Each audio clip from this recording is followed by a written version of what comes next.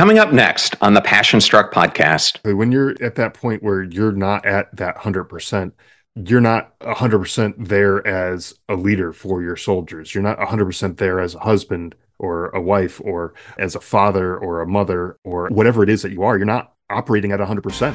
You just can't. It's impossible. Welcome to Passion Struck. Hi, I'm your host, John R. Miles, and on the show, we decipher the secrets, tips, and guidance of the world's most inspiring people and turn their wisdom into practical advice for you and those around you. Our mission is to help you unlock the power of intentionality so that you can become the best version of yourself. If you're new to the show, I offer advice and answer listener questions on Fridays. We have long-form interviews the rest of the week with guests ranging from astronauts to authors, CEOs, creators, innovators, scientists, military leaders, visionaries, and athletes. Now, let's go out there and become Passion Struck. Hello, everyone, and welcome back to episode 213 of Passion Struck, which was recently ranked as one of the top 50 most inspirational podcasts of 2022. And thank you to each of you who come back weekly to listen and learn how to live better, be better, and impact the world. If you're new to the show,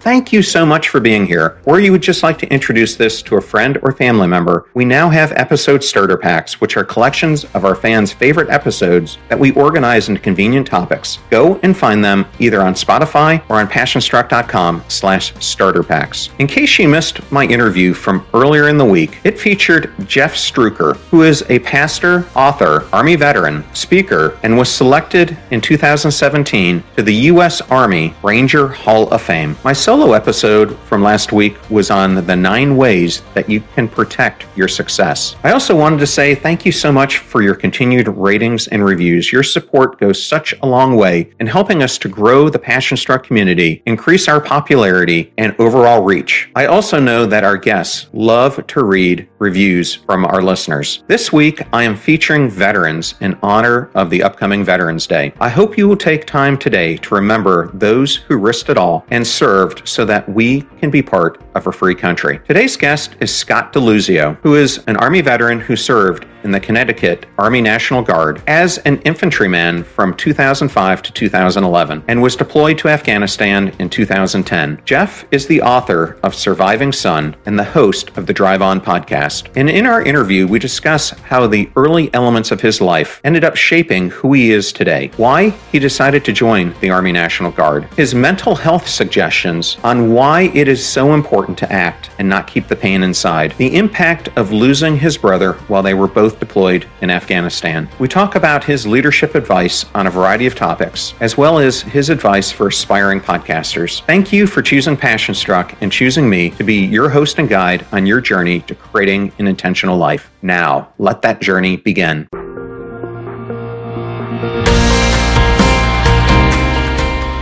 So excited to welcome Scott DeLuzio to the Passion Struck podcast. Welcome, Scott. Hey, thanks for having me. I really appreciate this opportunity to be on your show. Well, I always like to start out the episodes by giving an opportunity for the audience to get to know the guest on the show. And I normally like to start out by asking, we all have moments that define us. How did your early experiences in your life shape who you are? Yeah, so there are several experiences early on in my life that really did shape who I am today. First off, I grew up in a very patriotic family. We grew up respecting the military and first responders and looking basically at anyone who puts a uniform on day in and day out to protect other people as kind of like the real life superheroes. And so that was something that was ingrained in me very early on at a young age. And fast forward a few years to when I was in college, 9/11 took place, and you saw all of those people on the news, the video footage of them literally running into the towers, running towards the wreckage, not running away, but they're running towards it. And those were the people who were doing that selfless act of going and helping out other people. And that just reinforced that respect that I had for those types of people. 9/11 also had a huge impact on me because it was a spark that caused me to join the military in the first place. After 9/11, like I said, I was in college. I decided to finish out college. I only had a couple of years left, and I figured if I quit college and join the military right away, I would probably not go back and finish my degree. So I wanted to finish that off. And when I got out of college, my younger brother actually joined the military first. He was in college at the time. He met a guy who was in the National Guard, got to learn a little bit about what the National Guard was all about, and he decided he liked it and he joined the National Guard. And overnight, he went from being my little brother to being this guy that I was looking up to and respecting. Not that I didn't respect him before, but like in a whole different light. I just really looked at him in a different way. I was super proud of him and totally respected his decision. And later on that year, I heard a report in the news that the military was struggling to meet their recruiting numbers. And that started to really get under my skin. What happened to all these people after 9/11 who were ready to go and move mountains to go get payback for what took place and everything? It was only a few years later. Where were all these people? And then I realized that I was one of those people and I still hadn't done anything myself. And I revisited that thought and said, I'm young enough, I'm capable enough. There's no reason why I couldn't join the military myself. And so I decided to also enlist in the military. That's where my start in a lot of what I do now got started. In the Connecticut Army National Guard for about 6 years, deployed to Afghanistan in 2010. And my younger brother, Stephen, he and I both were deployed to Afghanistan at the same time, where he was tragically killed in action. And that clearly had a profound impact on my life, my family's lives, and everything. And it really set me in a bad direction. I was not coping with the grief of losing him and the PTSD that I had experienced and all this other stuff that I was dealing with. I wasn't doing it in a very healthy way. And eventually I realized that I needed to do something different to get the help that I needed. And once I started doing that, I realized just how many other people are out there in the military and the veteran communities who are struggling the way I struggled. And I realized that you don't have to go down this route and struggle by yourself. There are resources available. You can get the help that you need. You just have to know where to look and know what to do. And so that's the background of why I started doing some of the stuff that I'm doing now. My podcast, the Drive On podcast, focuses on these issues to raise awareness for some of the resources that are available for military veterans. We talk to people who have struggled with homelessness or addiction or PTSD or any number of other issues that plague the veteran community.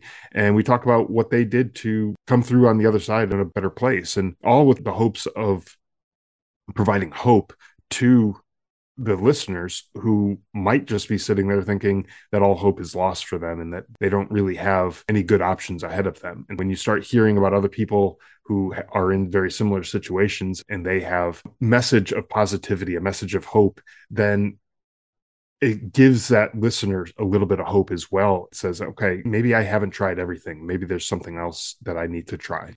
Well, I'm very sorry about Stephen's loss, and I can't even imagine what it was like going through that, and especially learning about it while you yourself are on the battlefield. In your book, Surviving Son, why did you think it was important to write about grief, death, and mental health? Yeah, because all of those things, grief, death, the loss of my brother, mental health, to me, they all are intertwined. The grief and the loss of my brother really affected my mental state in ways that I never really imagined it would, because my brother was only 25 when he was killed. And I never thought that I would have to deal with this type of a loss at that age. I just assumed, like most people do, we're going to live long, healthy lives, and we're going to grow old, and we'll deal with that when the time comes. But in a blink of an eye, everything changed, and it really affected me, and my mental state was just so fragile at that point, especially coming out of combat, but then also adding on the grief of losing my brother. All of that just compounded and just made such a bad situation for me. And the reason why I wanted to write about it was so that, first off, for the civilians, the people who never served in the military, so that they could understand some of the sacrifices that are made by military families and the impact it has on their immediate family, on the communities that they live in, and all that kind of stuff. Because when you hear about someone in the military who is killed in action, you might hear the 30-second clip on the news. You might get a quick flash, a couple pictures of them, and maybe a couple sound bites of who that person was and what they meant to their families and things like that. But outside of that, you don't really get too much. And my book is as much my story as it is my brother's story. He's no longer here. He doesn't have a voice to tell his story. So I wanted to be able to put his story into words in a format that will obviously outlive him, but also outlive me and give people a little insight into what goes on over there. But I also wanted to write the book for the veterans who have maybe not necessarily lost a direct relative. There are other people in a similar situation to me where they've lost relatives as well. But there's loss in the military. You lose friends, you lose battle buddies who when you're in combat, and there's grief that's associated with that. And how do you deal with that? And I made plenty of mistakes, and I don't want other people to make those same mistakes. So I write about all of those in pretty candid detail about all the things that I did wrong, how I did them, and what I did to change the outcome so I didn't continue going down that path. And really, that's why I wanted to write this book, so that other people didn't have to suffer in the same way that I did. Yeah, it was interesting to me that you started out the book by discussing your deployment, and you come back and you're meeting with a bunch of mental health providers, and you're basically giving them canned answers that you know they're going to want. And I remember I did 10 or 12 deployments while I was in, and because of the fact that I worked for the National Security Agency, we were told very clearly that you cannot have a mental health diagnosis at all, or you're going to lose your clearance levels, et cetera. And it was very frowned upon both in our community, and I spent some time with a couple SEAL teams, that community as well, that you talk about any of this.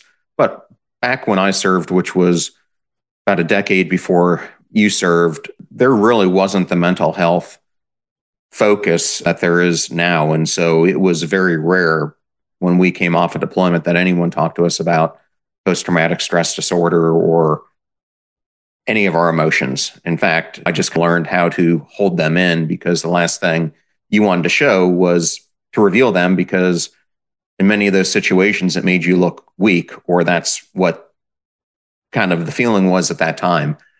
But sure, I thought it was important that you laid out that looking back, you felt it was a mistake that you ended up taking that approach. And for a veteran who's listening, or perhaps someone who's on active duty, what would your advice be to them about this?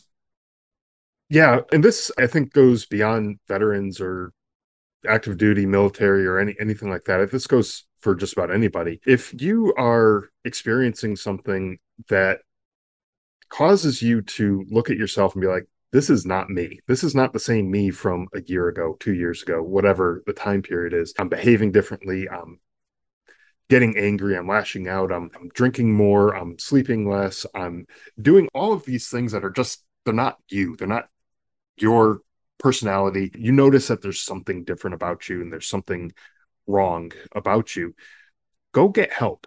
Go talk to somebody about whatever it is that you're dealing with, because there are trained professionals who can help you with whatever it is that you're going through. And that's their job. That's why they do what they do, is to help people like you. And if your mindset is, oh, that's weak, or I'm going to be looked at as less of a man or less of a soldier or less of a whatever, like that to me just doesn't make sense, because you get up in the morning and you go and you do PT and you exercise your body. You work on your physical health all the time. You go to the gym, you lift weights, you run, you eat right, you do all the things that you're supposed to do for your body. But you do that because you're not invincible. You need to do this. You're human. Just like everybody else, you need to do these things in order to be strong. And when you start getting weak, you realize, okay, I need to pick up my exercise routine. I need to focus on certain areas of my body. When your mind starts having some of those issues that we were talking about, you need to go and do something about that. It's not going to just magically go away. It's if you're driving in your car and it starts making a funky noise, it starts clunking around as you're driving, and you decide to just ignore it, it's not going to make itself just magically get better unless you take it to a mechanic who fixes it and diagnoses the problem, fixes the problem, and then you'll be on your way. You're going to end up with a car that you can't drive. And it's very similar to how your mind works. If you are just ignoring the problem, you're going to end up with a mind that goes down a path that's going to be much harder to recover from. And so, if you want to be the best soldier that you can be, or Marine, or airman, sailor, whatever you are, the best just all around person, never mind, forget the military for a minute, just the best all around person that you could be, go and get the help that you need. Get your mind fixed to the extent that you can through mental health professionals. There's nothing wrong with that. It's the same idea as going to a mechanic or hiring a plumber to fix plumbing in your house. If you're not knowledgeable on how to do that yourself, you're not going to make the problem any better by just working on it yourself and trying to figure it out. Go to talk to someone who knows what they're doing and can lead you in that right direction. I think that's the biggest message. Is it's not weak to go and talk to somebody. Nobody's going to look at you differently in a negative way, I should say, if you do. And if they do look at you that way, then especially from a leadership perspective, they're probably not the best leader to begin with, or they would be encouraging you to improve yourself, to get yourself better so that you can be the best fill in the blank, whatever it is that you are, soldier, Marine, person that you could possibly be. Yes, and there are a number of different modalities that people can use. I think some of the most common ones that I went through were cognitive processing therapy, which kind of falls under the CBT umbrella, and EMDR treatments. But it's interesting, I've had some guests on this podcast talking about modalities of using psychological drugs now to help treat this as well. And what I found very interesting is the efficacy of talk therapy is about 30%, but they're finding that the efficacy of MDMA and psilocybin in, I think one is in phase 3, one is in phase 2 trials, has been almost 70%, which is pretty remarkable.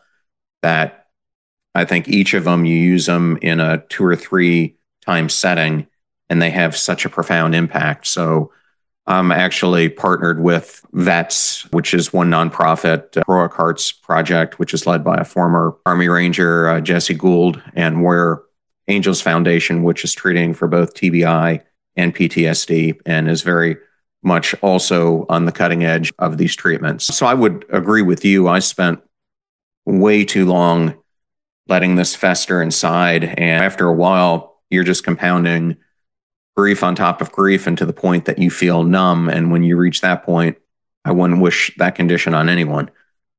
No, and exactly.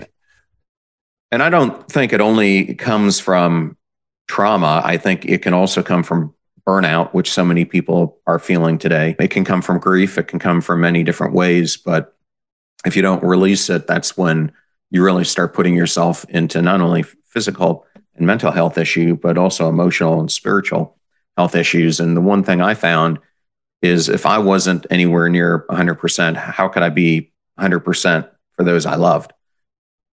Exactly. When you're at that point where you're not at that 100%, you're not 100% there as a leader for your soldiers. You're not 100% there as a husband or a wife or as a father or a mother or a whatever it is that you are. You're not operating at 100%. You just can't. It's impossible. It's go back to that car analogy. That car, if you had a NASCAR racer, they're on the track and their car is making this crazy noise and it's not supposed to be making that noise, and they're like, oh, I'm just going to keep driving.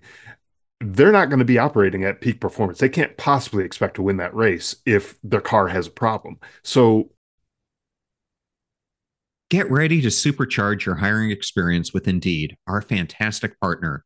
We at PassionStruck are all about seeking smarter, more efficient ways to do things, and Indeed perfectly aligns with this philosophy when it comes to hiring.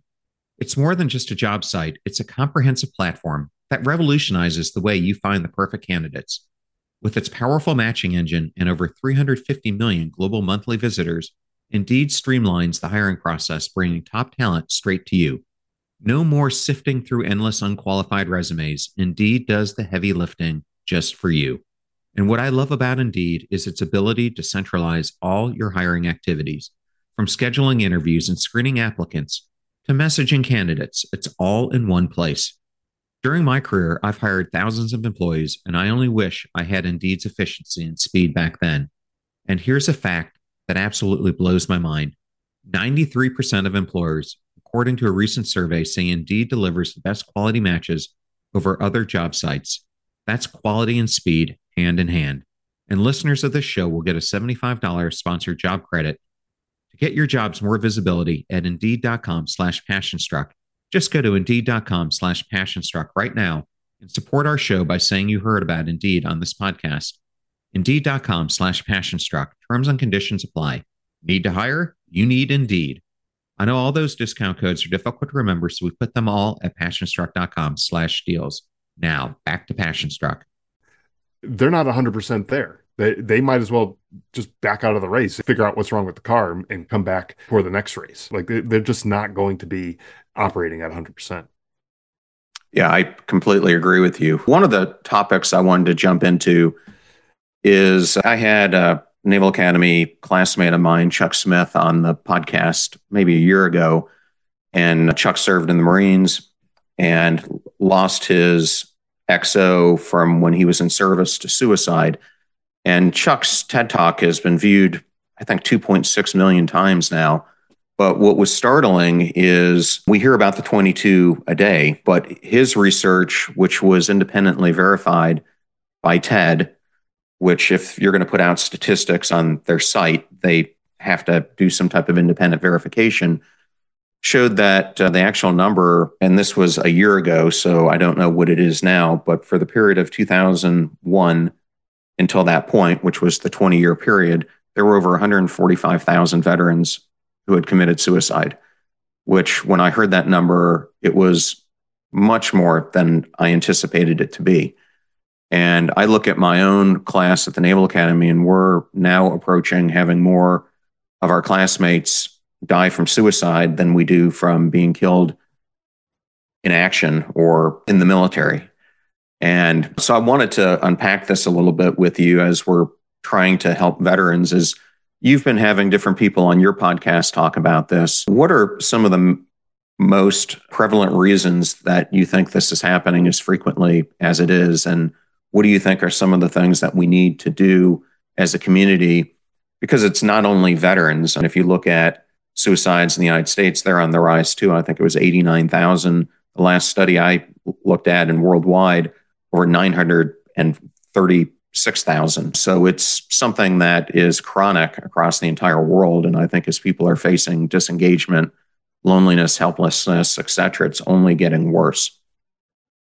Yeah, it is. It definitely is getting worse. And things like the lockdowns during the COVID situation, all of that probably made things worse as far as people's mental health, where they were usually maybe going into work at an office or some physical location where there were other people going into work, and they were around those people. They could talk to them, the water cooler talk that you might have had. But then when you switch to working from home, you may live by yourself. You may not have anybody around that you can talk to other than through quick Zoom meetings. You don't have that physical interaction with anybody. You don't ever get to see the people that matter to you in your life. And that is not an ideal way to conduct your life either, because we all wanted to stay healthy and stay away from the virus that was out there that could have gotten us sick.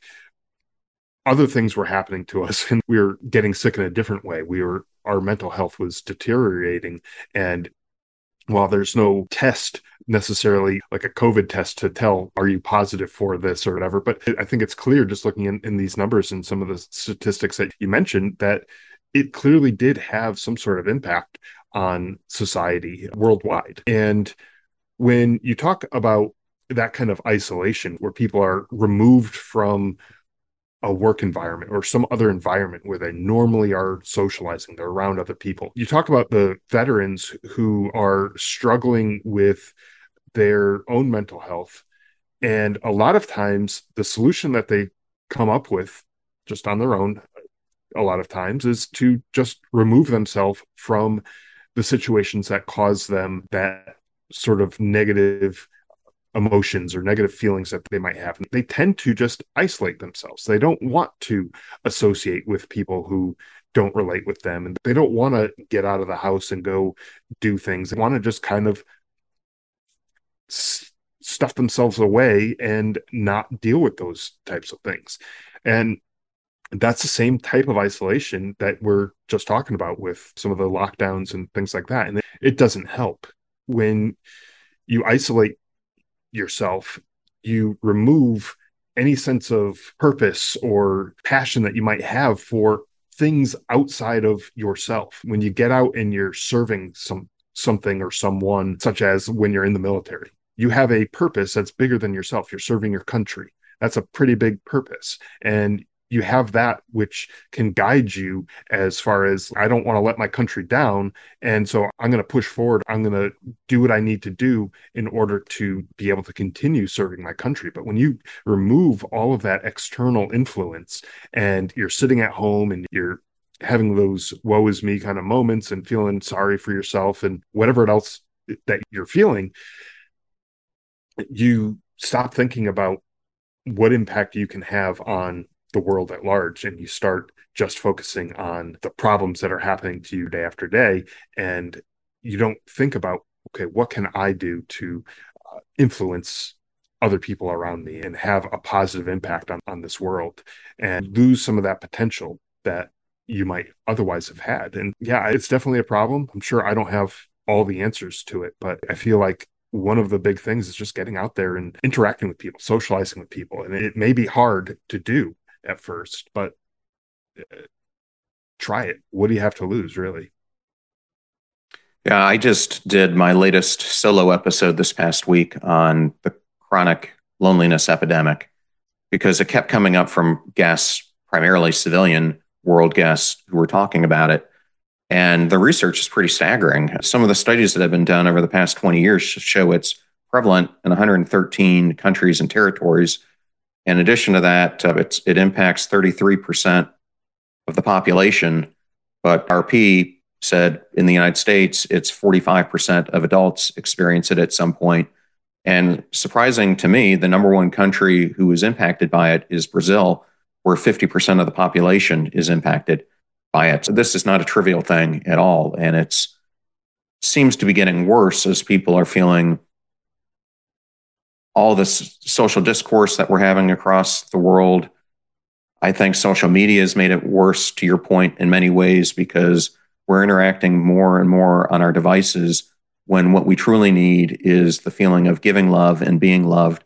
And you don't get that without having in-person human connection. I think starting out seeking help can have help someone who's feeling this way, but they also need to be interacting with people in their lives, whether that's a neighbor going to a American Legion, VFW, if you're a vet, or finding some other way to get it. Because to your point, if you're just contained in your house, what is interesting is this loneliness is as dangerous to you as smoking 15 cigarettes today. It's as lethal as alcoholism and causes everything from more strokes to a higher percentage of cardiac issues as well. So it really is something that if a listener is feeling this way, they need to do something. And I provided some advice in that. I just wanted to add in real quick, because you mentioned the VFW, the American Legion, which are great options for people who are in that military veteran communities, but that may not be appropriate or even possible for people who are outside of those communities.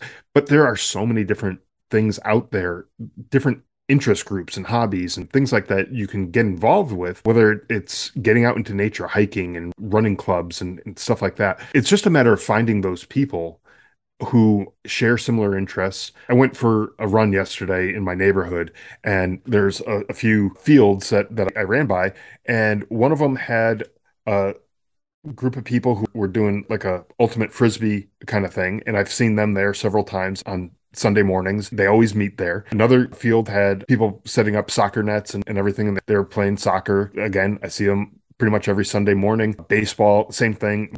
Like every Sunday morning, I'm seeing these people getting out there, and there's groups. There are people out there who actually go out and do things, and you can find those people and do those things with them. So if any of those things are stuff that you're interested in, but if it's not that, it could be taking a cooking class or a painting class or something that you're interested in, and just getting involved with other people. And that is just another way of getting out of your isolation and finding your community. Yeah, I think those are some great suggestions. And there's so much to be said with just getting out in nature and interacting with the world around us. Even if that is by yourself, it definitely is one of the things I highlighted in the episode as well. As I was reading your book, a couple of things jumped out to me. One was you were talking about you have to check your backswing, and you talk about how you accidentally hit your brother in the head with a baseball bat. And unfortunately, I hit both my siblings. So my younger sister, I hit her with a croquet mallet. And then my brother, I guess I didn't learn, our younger brother, I ended up hitting him somehow with a tennis racket. So I was the cause of stitches for both of them. But what were some of your favorite memories growing up with your brother that really stuck out for you?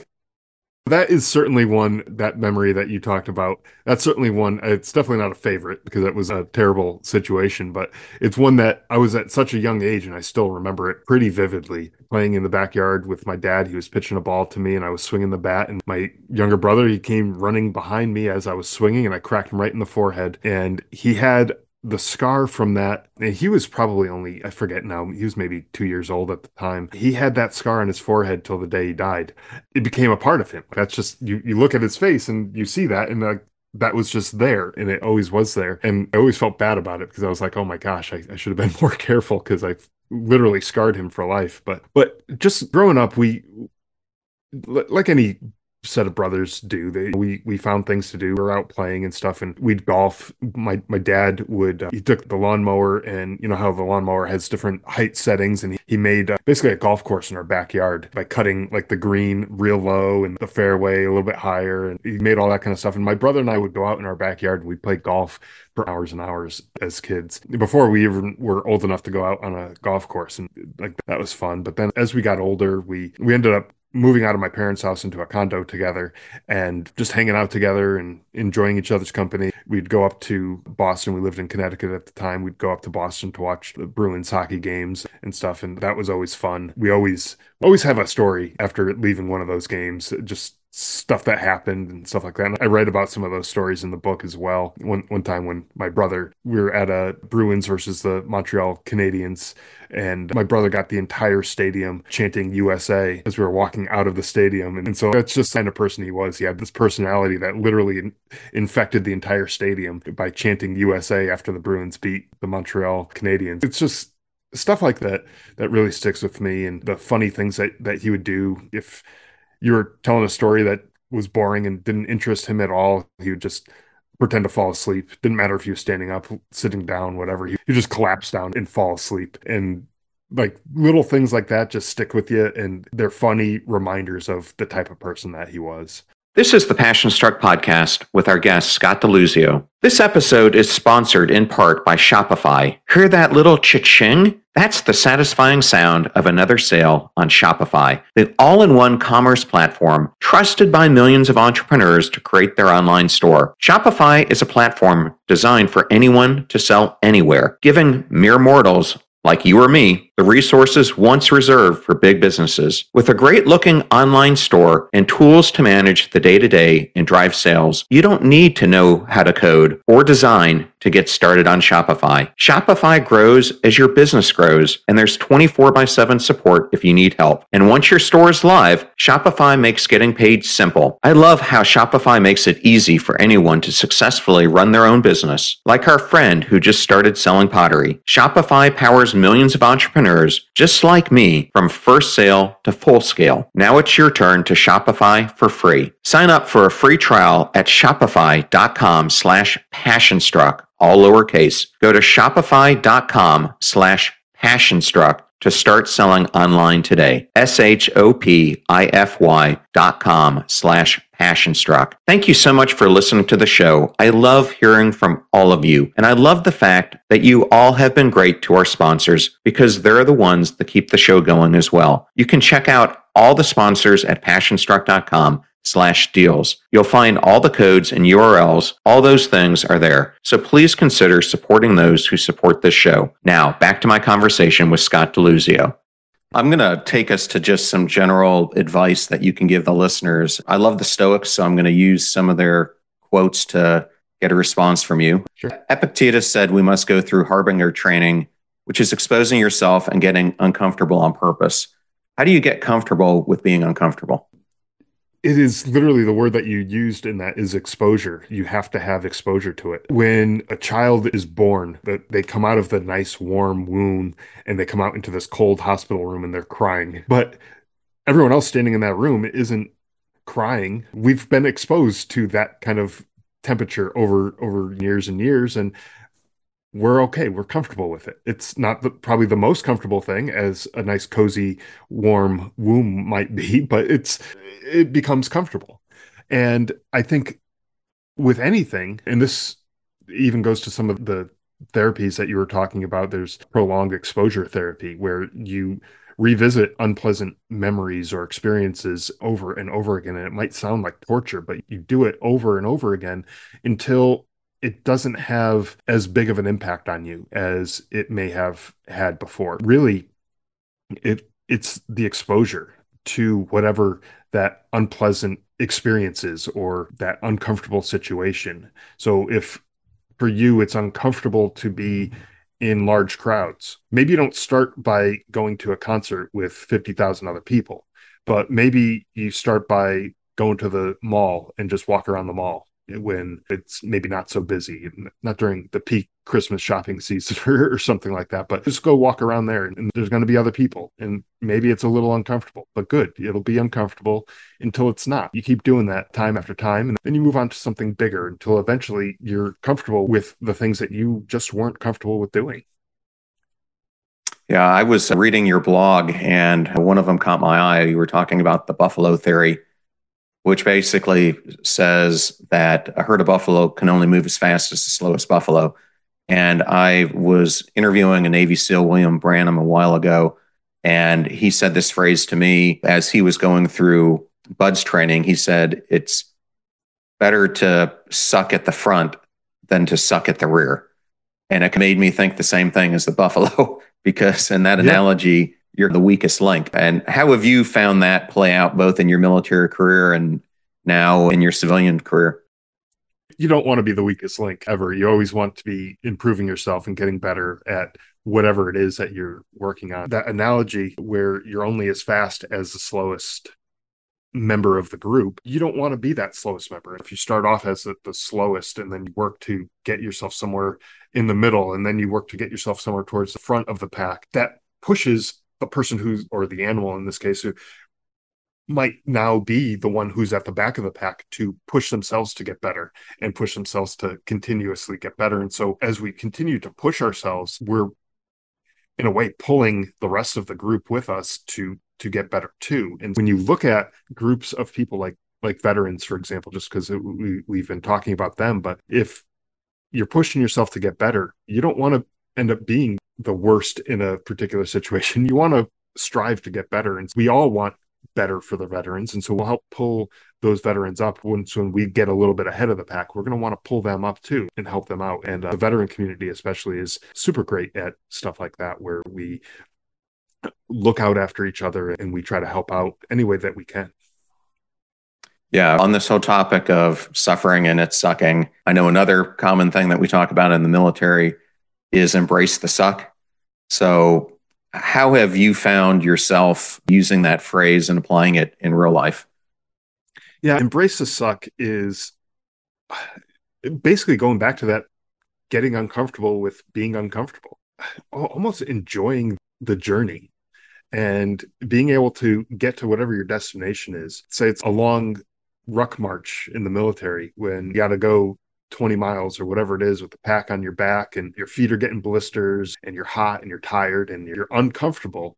But when you get to the end of that journey, whatever the journey is, doesn't have to be military related, whatever it is, when you accomplish your goal and you look back and you're like, holy crap, I did something pretty amazing here. I accomplished this. Didn't think I might have been able to accomplish this, but I started it and I didn't quit. And I think that's an important aspect of all of this is not quitting, because when you quit on yourself, it becomes easier to quit on yourself time after time because you don't flex that resilient muscle, if you will, by pushing through the things that are uncomfortable. You don't learn how to do that. And so the more you quit on yourself, the less resilient you become and the fewer difficult things you'll be able to accomplish. Yeah, it kind of reminds me of that quote where you're going to be more disappointed by the things that you didn't do than by the things that you did do. So throughout the battle lines, etc. That kind of reminds me of that as well. As but it's interesting. I had Colin O'Brady, who's an adventure athlete, on the podcast, and he's got a new book out right now called The 12-Hour Walk. And I remember doing those forced marches when I was in the service as well. And it's a similar concept because I don't know about you, but I did mine mostly with the Marine Corps, and you're not talking to anyone when you're on those. And Right. after a while, you're 6, 7 miles in, and each step starts becoming harder and harder as your legs are starting to cramp up and everything else. But the last thing I ever wanted to do was fall out. So it really required me to be not only present in that moment, but it allowed for a lot of time to do self-reflection. And I don't think we give ourselves that time very often. So it was interesting to me that you brought that up. But that brings up a good question. What is the difference, do you think, between selfishness and self-interest? Selfishness is something that, in my opinion, anyways, is something that you do that only benefits you and in some cases actually takes away from somebody else. So at their detriment to your benefit. Selflessness, where you have somebody else's interest in mind, it may appear as if you're being selfish in the moment, but without being selfish right then and there in that moment, you can't offer any sort of benefit or improvement to that other person or to that other situation that might be going on. A classic example is when you're on an airplane and they tell you before the flight takes off that if the air pressure changes and the oxygen mask drop from the ceiling, to put your mask on first before help other people like a child or something like that.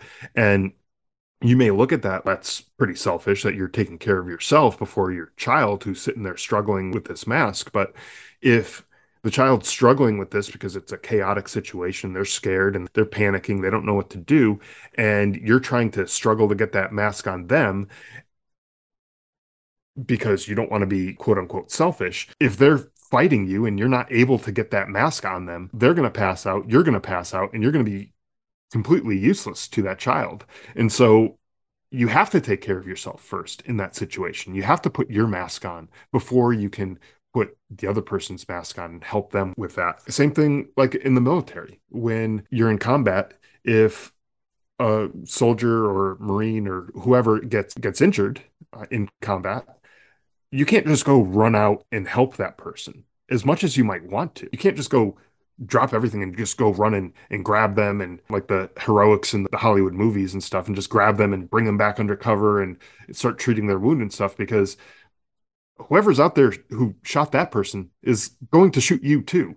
Like their aim is clearly good enough that they were able to shoot somebody. They're going to get you too. So you have to take care of the immediate threat first. As much as it might pain you to see your friend suffering and knowing that you can't do anything about it, you have to take care of that immediate threat. And yeah, that from the outside looking in might be looking like, oh, I'm just taking care of myself. That's selfish. But it's not. It's like, I can't possibly help that person without taking care of this threat first. So I'm doing what I need to do, not just for me, but for that person.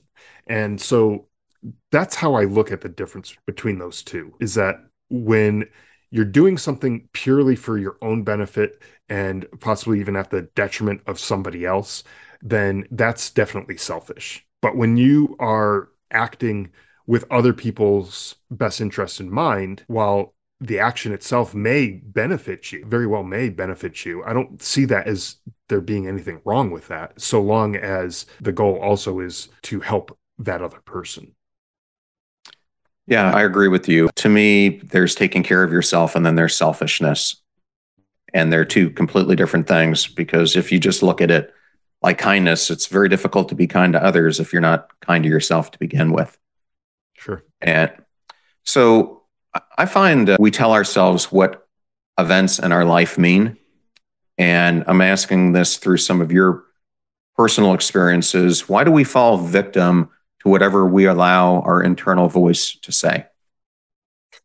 Man, our internal voice can really be a pain in the butt sometimes. It can be our own worst enemy, I think, in all seriousness. I think that internal voice is just so powerful. It's that voice that's always with you, and it's always telling you things. It's telling you that you're a good person, you're a bad person. It's telling you if you're doing stuff right, doing stuff wrong. It's beating you up over every little thing because it knows everything that has happened to you in your life and everything that you've screwed up and you've done wrong. We've all made mistakes. We've all screwed things up, but it knows about every single one of those things. And it's going to be quick to remind you about all of those things.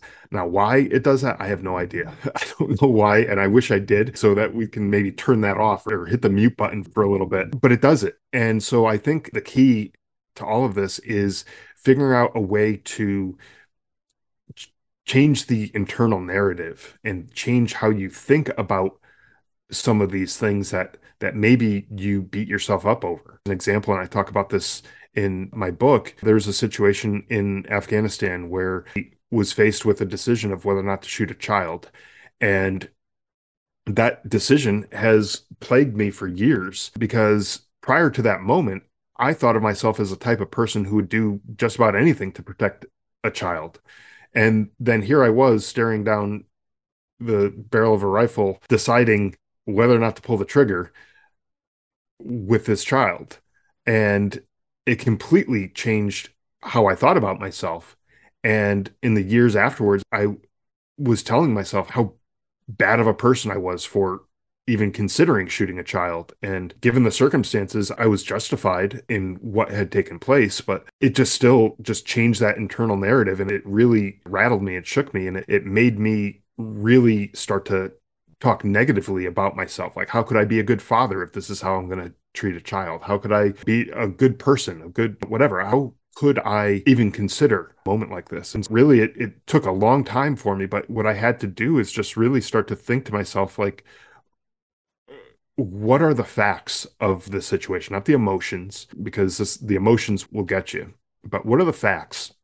And in this case, the facts were I literally thought this child was going to kill some of our soldiers. He had what appeared to be a rifle and he was pointing it at them. He was at a distance and they couldn't see him from where they were.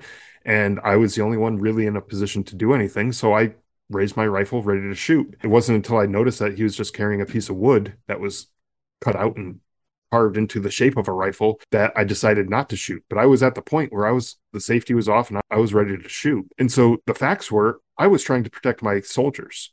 And that's an admirable thing. That's something it's a good thing. If I didn't do that, then I might be looked at as a piece of crap for not caring about my soldiers. You have to look at the facts of the situation and really tell yourself, like, look at it as if you're talking to somebody else, not to yourself, because we really criticize ourselves. But if you're talking to your best friend who went through a similar situation to you, what would you tell them? And chances are you wouldn't be quite as harsh. Yeah, and maybe for the listener who doesn't understand, because I read about that experience and one with an older man that you mentioned in the book. What are the four S's that kind of govern our actions when we're in combat?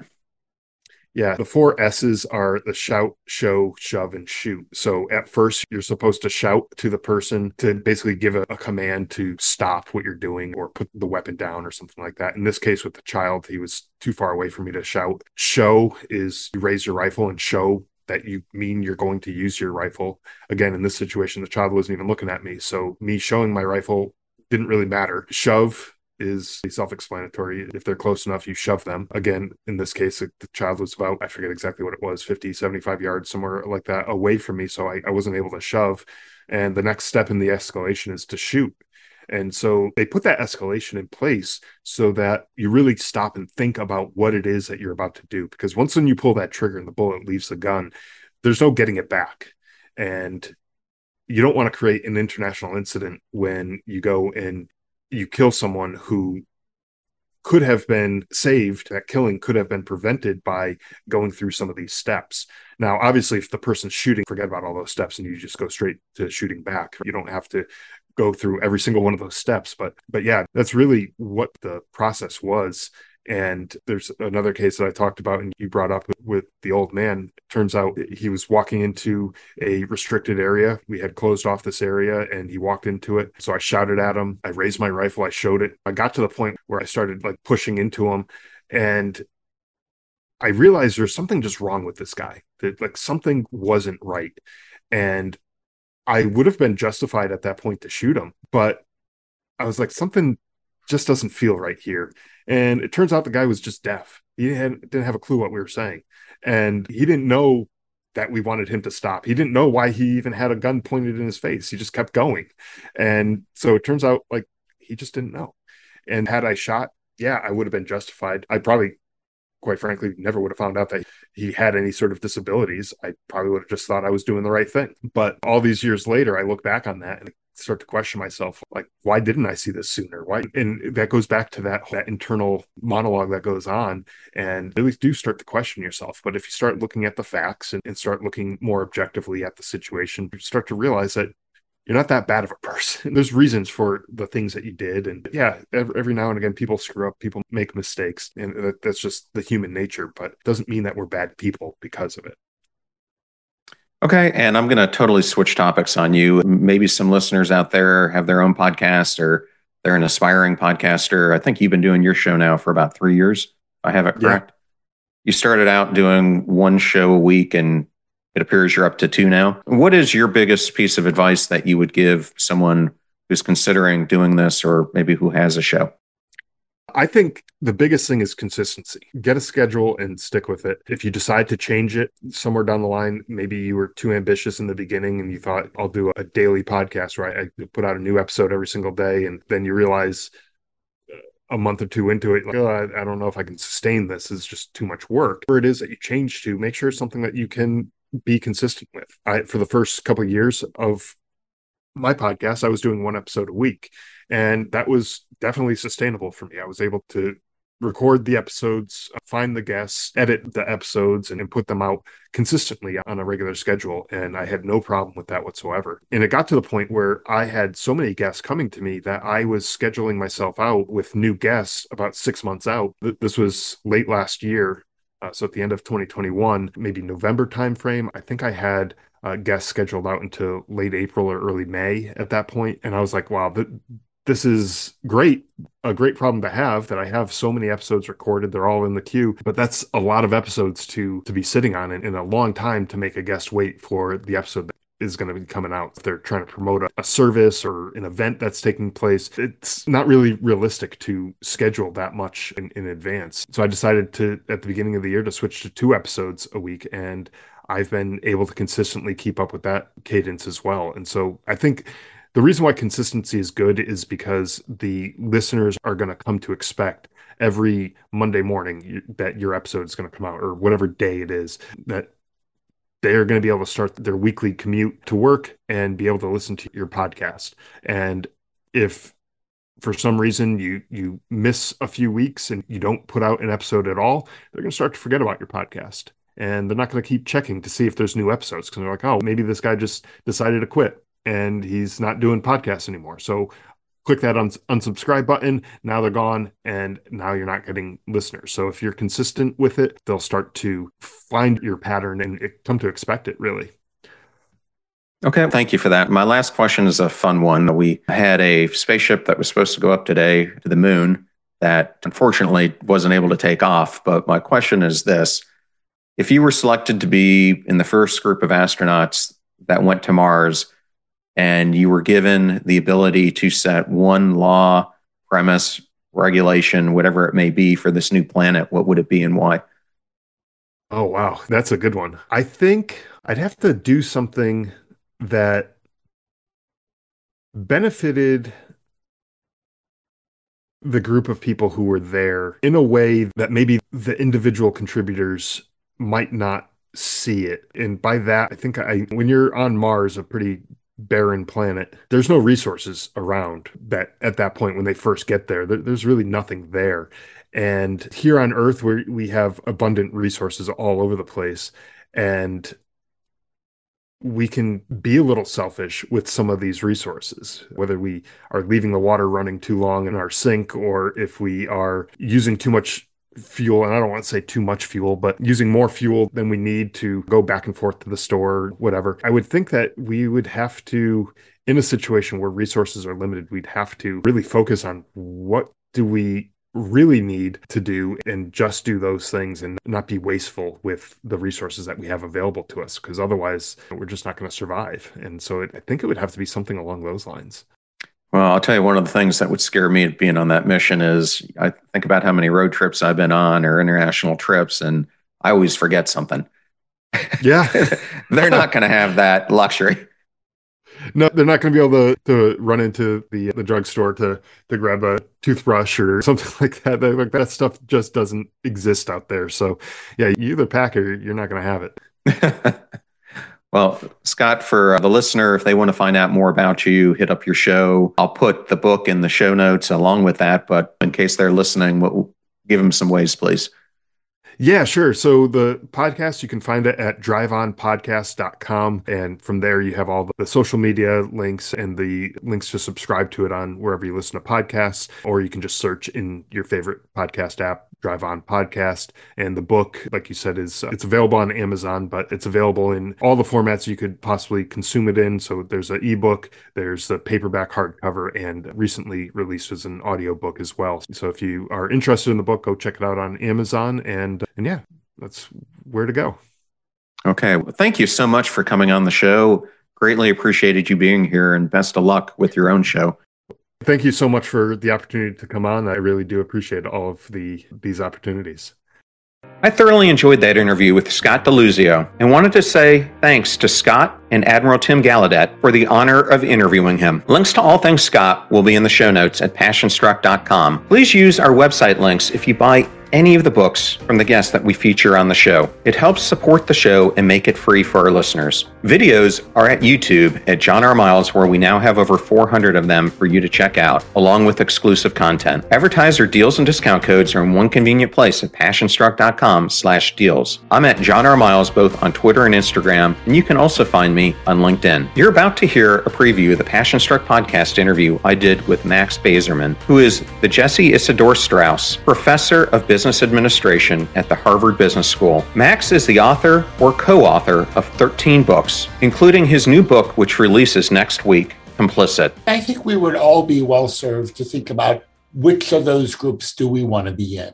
Sort of if we end up in a situation where our firm is acting in inappropriate ways, we're assigned to a consulting project where our client is acting in nefarious ways, how do we want to behave? And I think that a lot of us would have greater clarity about who we want to be, and we don't stop to reflect on that enough. The fee for this show is that you share it with others when you find something useful or interesting. If you know someone who's dealing with mental health issues, definitely share this episode with them. The greatest compliment that you can give this show is to share it with those that you care about. In the meantime, do your best to apply what you hear on the show so that you can live what you listen. And until next time, live life passion struck.